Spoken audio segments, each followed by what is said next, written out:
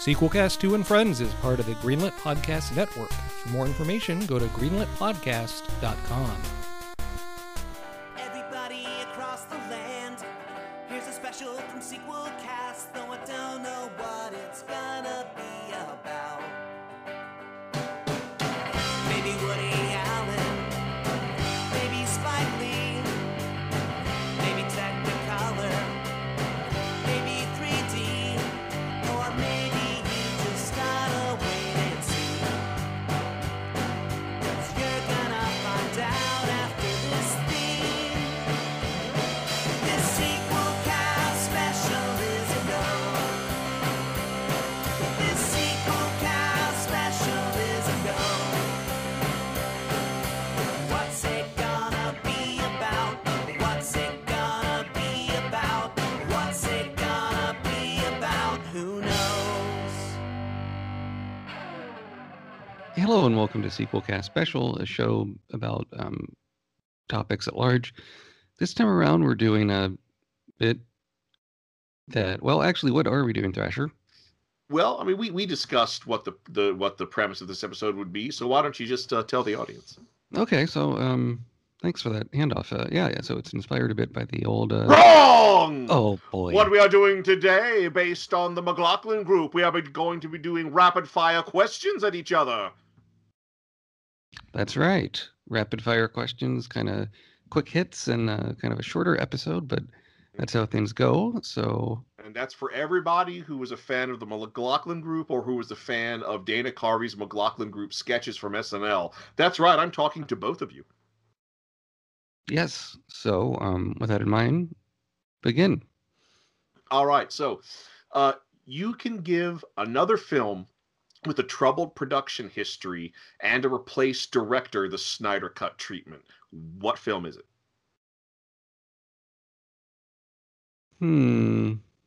Troubled film.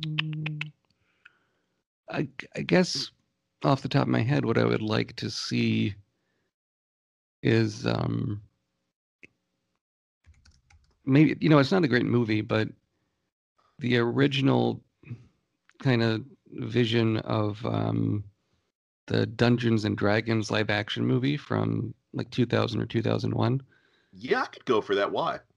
Well, it was always meant to be kind of a trilogy, more fleshed out. There's deleted scenes where like the special effects were not finished, and so they couldn't really put them in the film. That made the story make a bit more sense.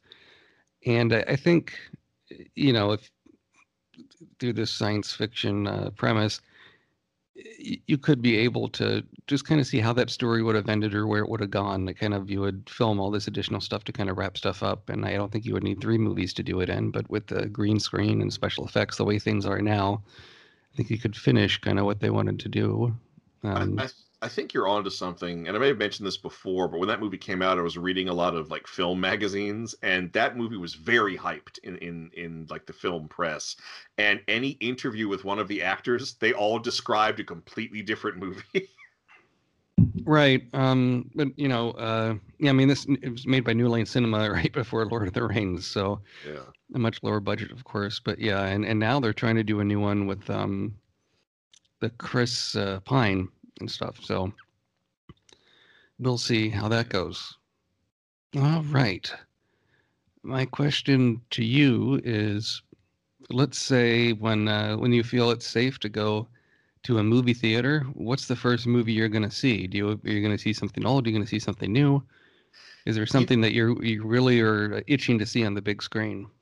I honestly don't know, because I've had my first round of vaccines. I'll be getting the second round of the vaccine very soon. But like when I can go out and see a movie, I honestly don't know what's going to be available. That being said, if I had my choice, it probably would be Dune. That's a story I have a lot of history with. That's adaptations I have a lot of history with. I'm in the right headspace that I would love to give that a shot. And I think if you're going to see a movie based on Dune, you might as well see it on the biggest screen you can find. That, and I really want to see Jason Momoa. I just find him delightful in everything I see him in. So yeah, I want to see him as Duncan Idaho on the big screen.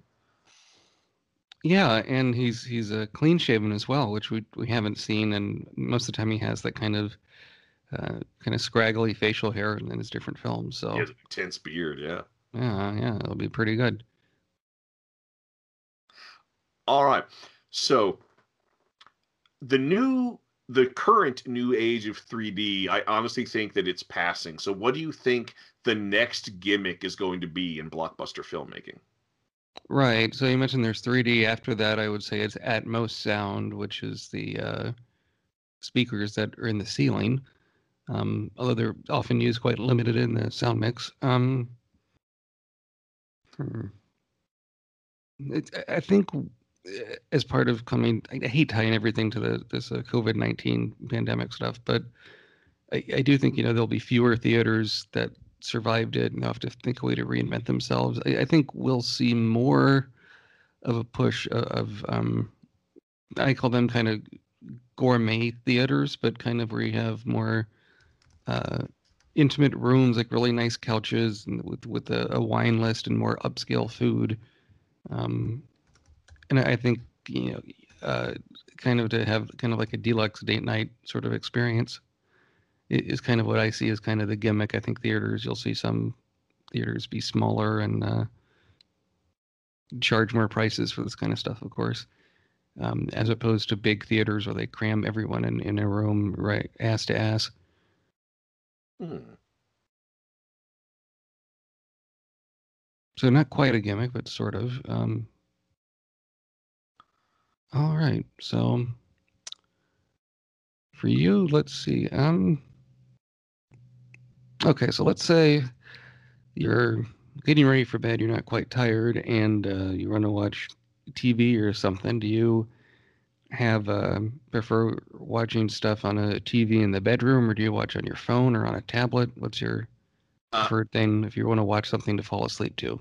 so I used to go into my study slash work room and put on like an old cartoon from the 80s, and not a good one that you remember either. Mm-mm. Yeah, um, yeah. but that has changed over the past few months.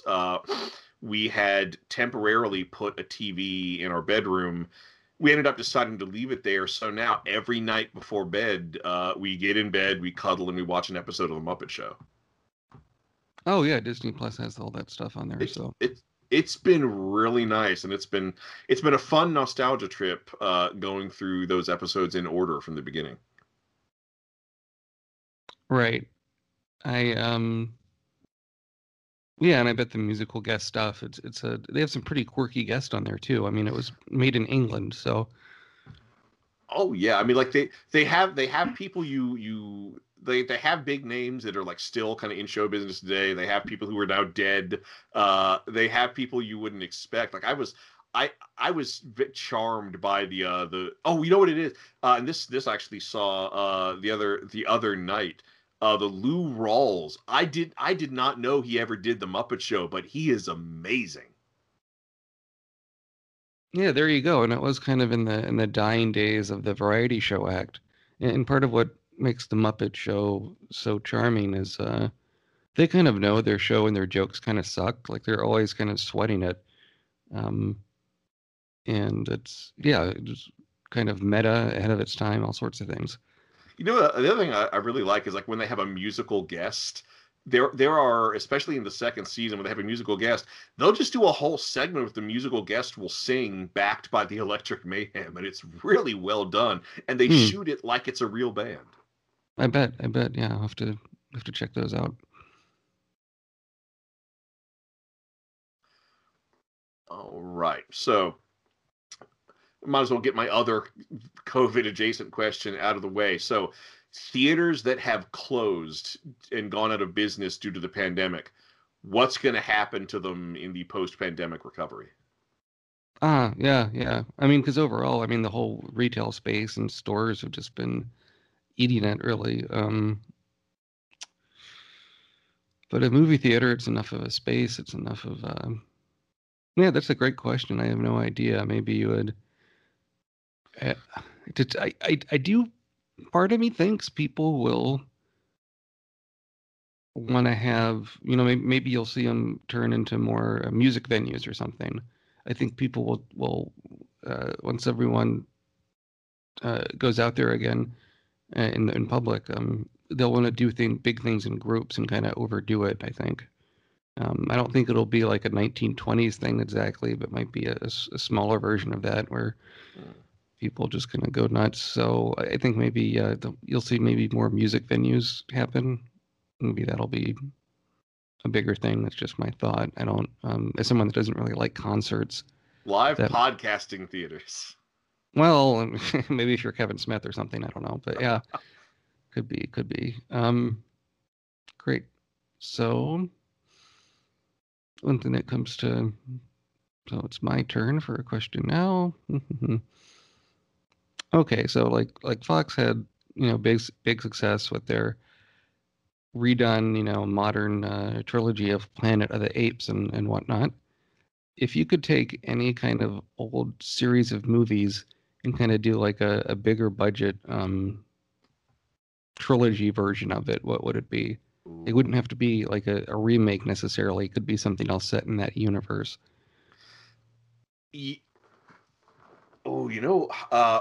So going back into it, I would love to see a modern comedy remake of the old series of Topper films. Have you ever heard of these?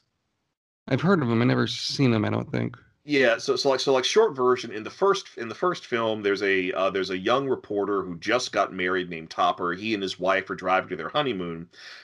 Driving the opposite way down the road is a car being driven by two alcoholic married millionaires who run off the road, crash, and die horribly.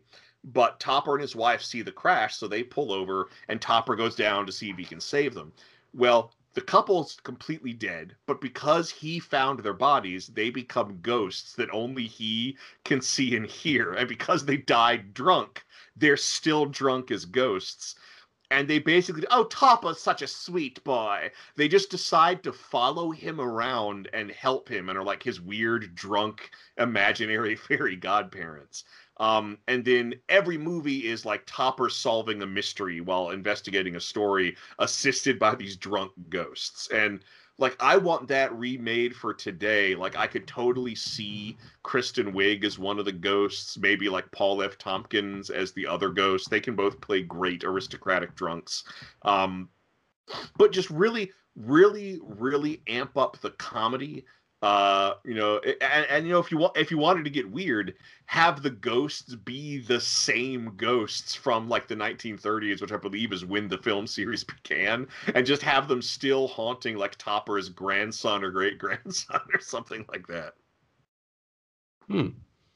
I just think that would be great. And like, have fun with digital special effects. We can do ghosts so much better now, but don't go nuts with them. Just make walking through a wall look really good. I see, but they wouldn't necessarily have a ghostly sheen, or would they?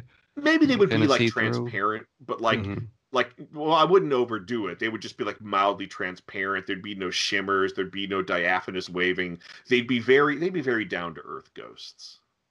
I see. All right. So, what live action film do you think should have been animated, and vice versa? Okay. I've been thinking about this since we have a new one coming out this year, but I almost think The Matrix should have been animated. Well, I mean, we got to peek at that with the Animatrix. You got to peek with the Animatrix, but it gets to a point you're doing so much with the live action people on screen that animation might work better. It would look less silly than some of the stuff with live action did, especially in the was it Matrix Reloaded, where Neo fights against 100 Agent Smiths. It's kind of a rough looking sequence. But otherwise, yeah, and other way around, animated thing would be better live action. That's the tricky part. That is a tricky one. I think you could do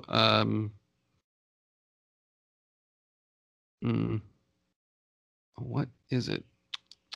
thinking of the name of it.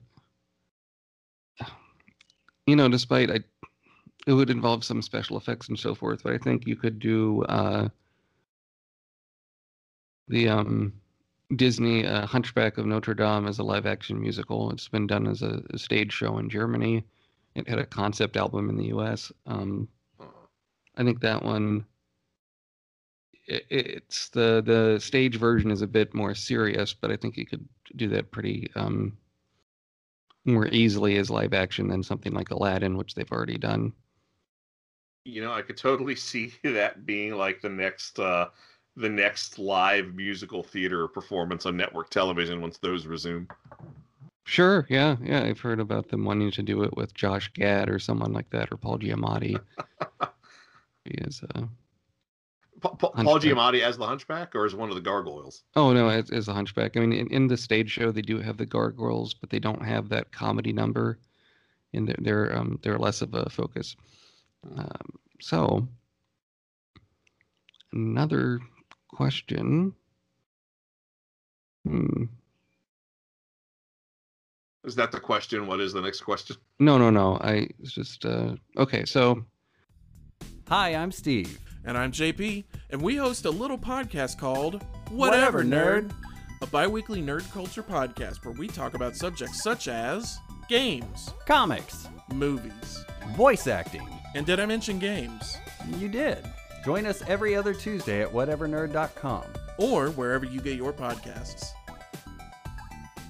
Hi, Stu. Hi, Luke. Do you fancy doing a podcast covering every segment of every episode of the beloved 90s cartoon Animaniacs? No, I hate Animaniacs. Join me, Luke, the Warner lover, and him, Stu, the Warner resistor, for Animani Chat, covering every segment of every episode of the hit 90s cartoon Animaniacs, as well as its many spin-offs, including comics, video games, and the movie, not to mention the recent reboot. It's gonna be explainy to the max. Oh...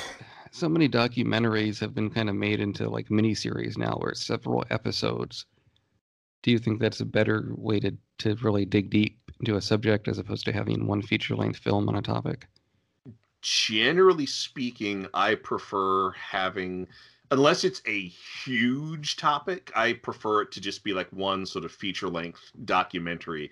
I think when you break it up into episodes, it can lead to some pacing problems, especially on streaming services. There's that pressure to make every ending a cliffhanger to propel you into the next installment, but that often means that information has to be parsed out in a way that isn't the best suited to informing the viewer. Because I think that's, especially with the documentary, the emphasis really should be on imparting information to the viewer. If you're trying to make things more dramatic in a way that interfere with imparting that information, it can really hurt the medium. And then also, even if there's a subject that maybe needs a few hours, that needs to be longer than feature length and needs a few hours, maybe 3 episodes is all it needs. It doesn't really need 6 or 8. I feel like things can also drag on a bit too long, especially when inevitably there's like an extra episode or an extra super short series where and then we followed up on everything after the release. And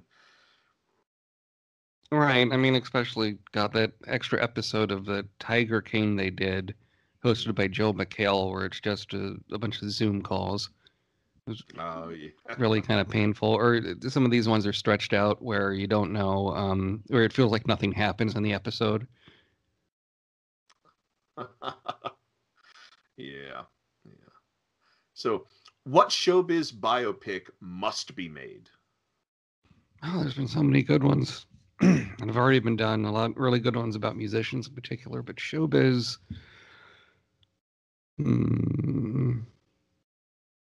It would be, God, there's just so much good ones out there. I would like to see one about maybe about the friendship between the 2 British actors who have been dead for a bit now. Was it Peter O'Toole and Alec Guinness? No. I was going to say Christopher Lee. Oh. And Peter Cushing. Peter Cushing, thank you. Oh. Because they did a lot of movies together, but they also would uh, get together after doing a shoot and watch old Looney Tune commercials. If you look up on YouTube some segments of This Is Your Life or some of the British talk shows, Christopher Lee does his Looney Tunes impersonations, Oh, I which gotta find that. which sound quite odd, but it's What is up, Doctor? yeah, it's I thought I saw a putty cat. Yeah, Meep, meep.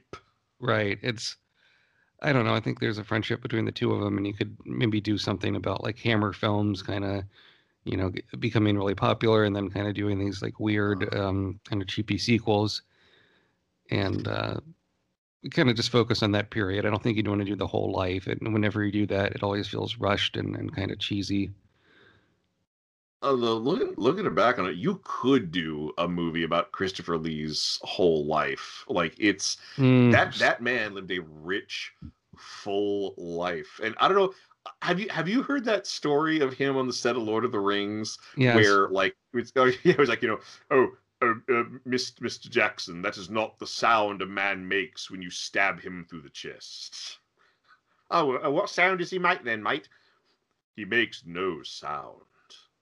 There's an agonizing like he vividly describes how a person sounds when they've been stabbed through the chest because he stabbed someone in the chest in World War II.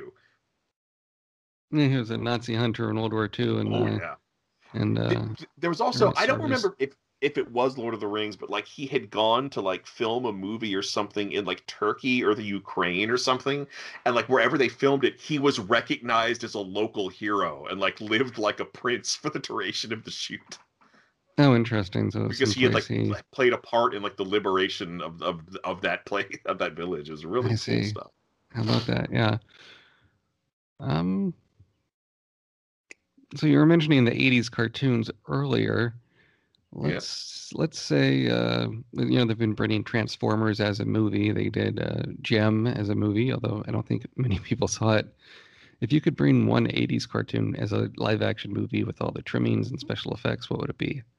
Oh, you see, you said live action, and I already had I an did. answer that would involve animation. Now I'm going to have to change that. Okay. So in all honesty, and I think there was an attempt to do this a few years ago, back when that attempt was made to do like a Hasbro expanded universe, but involving Transformers, G.I. Joe, and a few other things. I think that dissolved.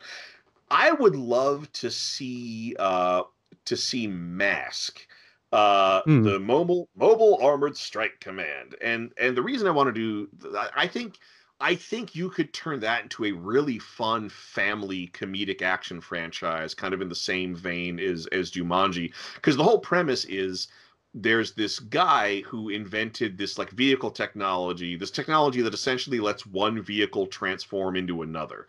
So he and his friends, who are all sort of experts at piloting a particular kind of vehicle, they each have a vehicle that can transform, and his antagonist is a guy who stole his technology named Miles Mayhem, who, runs like a terrorist organization that also uses these transforming vehicles.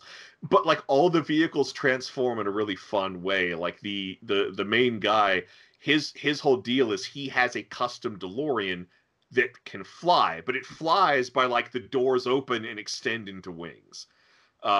And they all wear these masks that let them interface with their vehicles and control the transformations, but each mask also has a special other power, like X-ray vision, or it can shoot an ice laser or something like that. So you get sort of a superhero angle. The other thing that's cool is it's kind of front-loaded with diversity, because the mask group, like, everyone is from a different country or a different ethnicity. There's a black guy, there's a Hispanic guy, there's an Asian guy, lots of guys actually. I think most of the women are on the villains team, but I think you could change that. But like, it would just be fun to take like the fast driving car action from Fast and the Furious, add the transforming vehicles, give the characters a lot of personality, give them like a fun globe-trotting mission, but keep the violence kind of like, be more action than violence, keep things kind of light and silly in that sort of Jumanji area, and have them have like a goofy, like globe-trotting adventure, but also keep the 1980s designs for the vehicles. because like that because that's the thing is like the use of the DeLorean in Back to the Future is kind of ironic because it was already a futuristic car that by the time the movie was being made was already sort of a joke. But now it's iconic and beautiful. And like I would just like love the idea. I would love the idea of like, you know, people see this red flying DeLorean, like, holy shit, it's a red flying DeLorean. Have everybody be amazed by it, but then also have holy shit, it's well, because they wouldn't say holy shit, it's a family movie, but oh my gosh, look, it's the DeLorean from Back to the Future. And he keeps no, this isn't the DeLorean from Back to the Future. This is the DeLorean from Mask. Different flying DeLorean. Right, and it has such a really good theme song too. I bet you get a good cover of it. Oh yeah, the theme song rocks, and the opening animation must be seen. Yeah, look up the opening animation for Mask Mobile Armored Strike Command. Then also, if you're feeling a bit randy, there is a Mask parody from Robot Chicken, where that's another thing about Mask that gives it some pathos that I would want to keep in if I was to do a live action adaptation, is that the main guy, he's a widow, his wife is dead, and they make that clear, and he has a kid, so he's a single father. He has to, you know, that's where he works. There's a Robot Chicken sketch where he starts dating a woman, and has a whole relationship and gets married. You need to watch this sketch. It's so bizarre and goes to such a weird place. So yes, that's my answer. So all right, and why don't you end it on the last question? Yes, on my last question, what film from your childhood that you've never seen since do you want to revisit? I mean, so I lived overseas for a bit when I was a kid, and I guess the one that comes to mind is one that I saw in the theater. It's a French film. I don't know if it was dubbed in English or had subtitles, but I think it was just called Bear. Bear or The Bear? I think I might know what you're talking about. Might be The Bear. I mean, it's just about this girl that wanders around and finds a bear. It's kind of like a child wandering around in nature with this very pretty photography. I think it was just called The Bear, come to think of it. You know what I'm talking? Does that sound familiar? From 1988? Yeah. Okay, yeah, it looks like it was a French Canadian. I don't think I've seen it, but I know this. I'm just actually looking at the information for the film right now. Yeah, I'd watch that one again. I don't know if it would. I remember it being sort of strange, but maybe Did the you first like time. it as a kid? Not really, but that's why I'd rather see it now. I might like it more, or might like it less. It was kind of elegiac, a bit slow moving, kind of a strange. I mean, it was cute, but because it was the whole French nature of it all, I'd want to give it a second shot. I just have very, very vague memories of seeing it. Oh, okay. So, so the bear in the 1988 film The Bear, directed by Jean-Jacques Annaud, that's Bart the Bear. He's an acting bear. This bear has also played the bear in Clan of the Cave Bear. He's the bear in Benji the Hunted, which, as I recall, Ebert liked. He's the bald bear in The Great Outdoors. Okay. Oh, wow. Homeward Bound, The Incredible Journey, On Deadly Ground, Legends of the Fall. He's the bear in 12 Monkeys. Oh, and his final film, he's the bear in Meet the Deedles, the movie that killed Disney's live action studio division at the time. Crazy. He was a presenter in the 1998 Academy Awards. Died in 2000. Well, there you go. Yeah, I mean, so that's the one I'd see. It's not one I have fond memories of necessarily, but I think I might like it more now than I did as a kid. Not sure why that one jumped out in particular, but that's cool. It introduced me to a new film. I might check that out on my own. Yeah. All right. Yeah. So I mean, I thought this was fun doing questions, kind of more low key special episode. You can follow me on Twitter at MATWBT. You can follow me on Twitter at InternetMayor. And be sure to leave a review on the Apple Podcast app, and you can get episodes from sequelcast2.com. So for a Sequelcast special, this is Matt. And this is Thrasher. Saying. Wrong! You all had Special K with banana. And they start asking questions that are always the same. Hey, what's Michael J. Fox like? He's nice. What's Christopher Lloyd like? Kinda quiet. What's Crispin Glover like? Unusual. Stop asking me the question.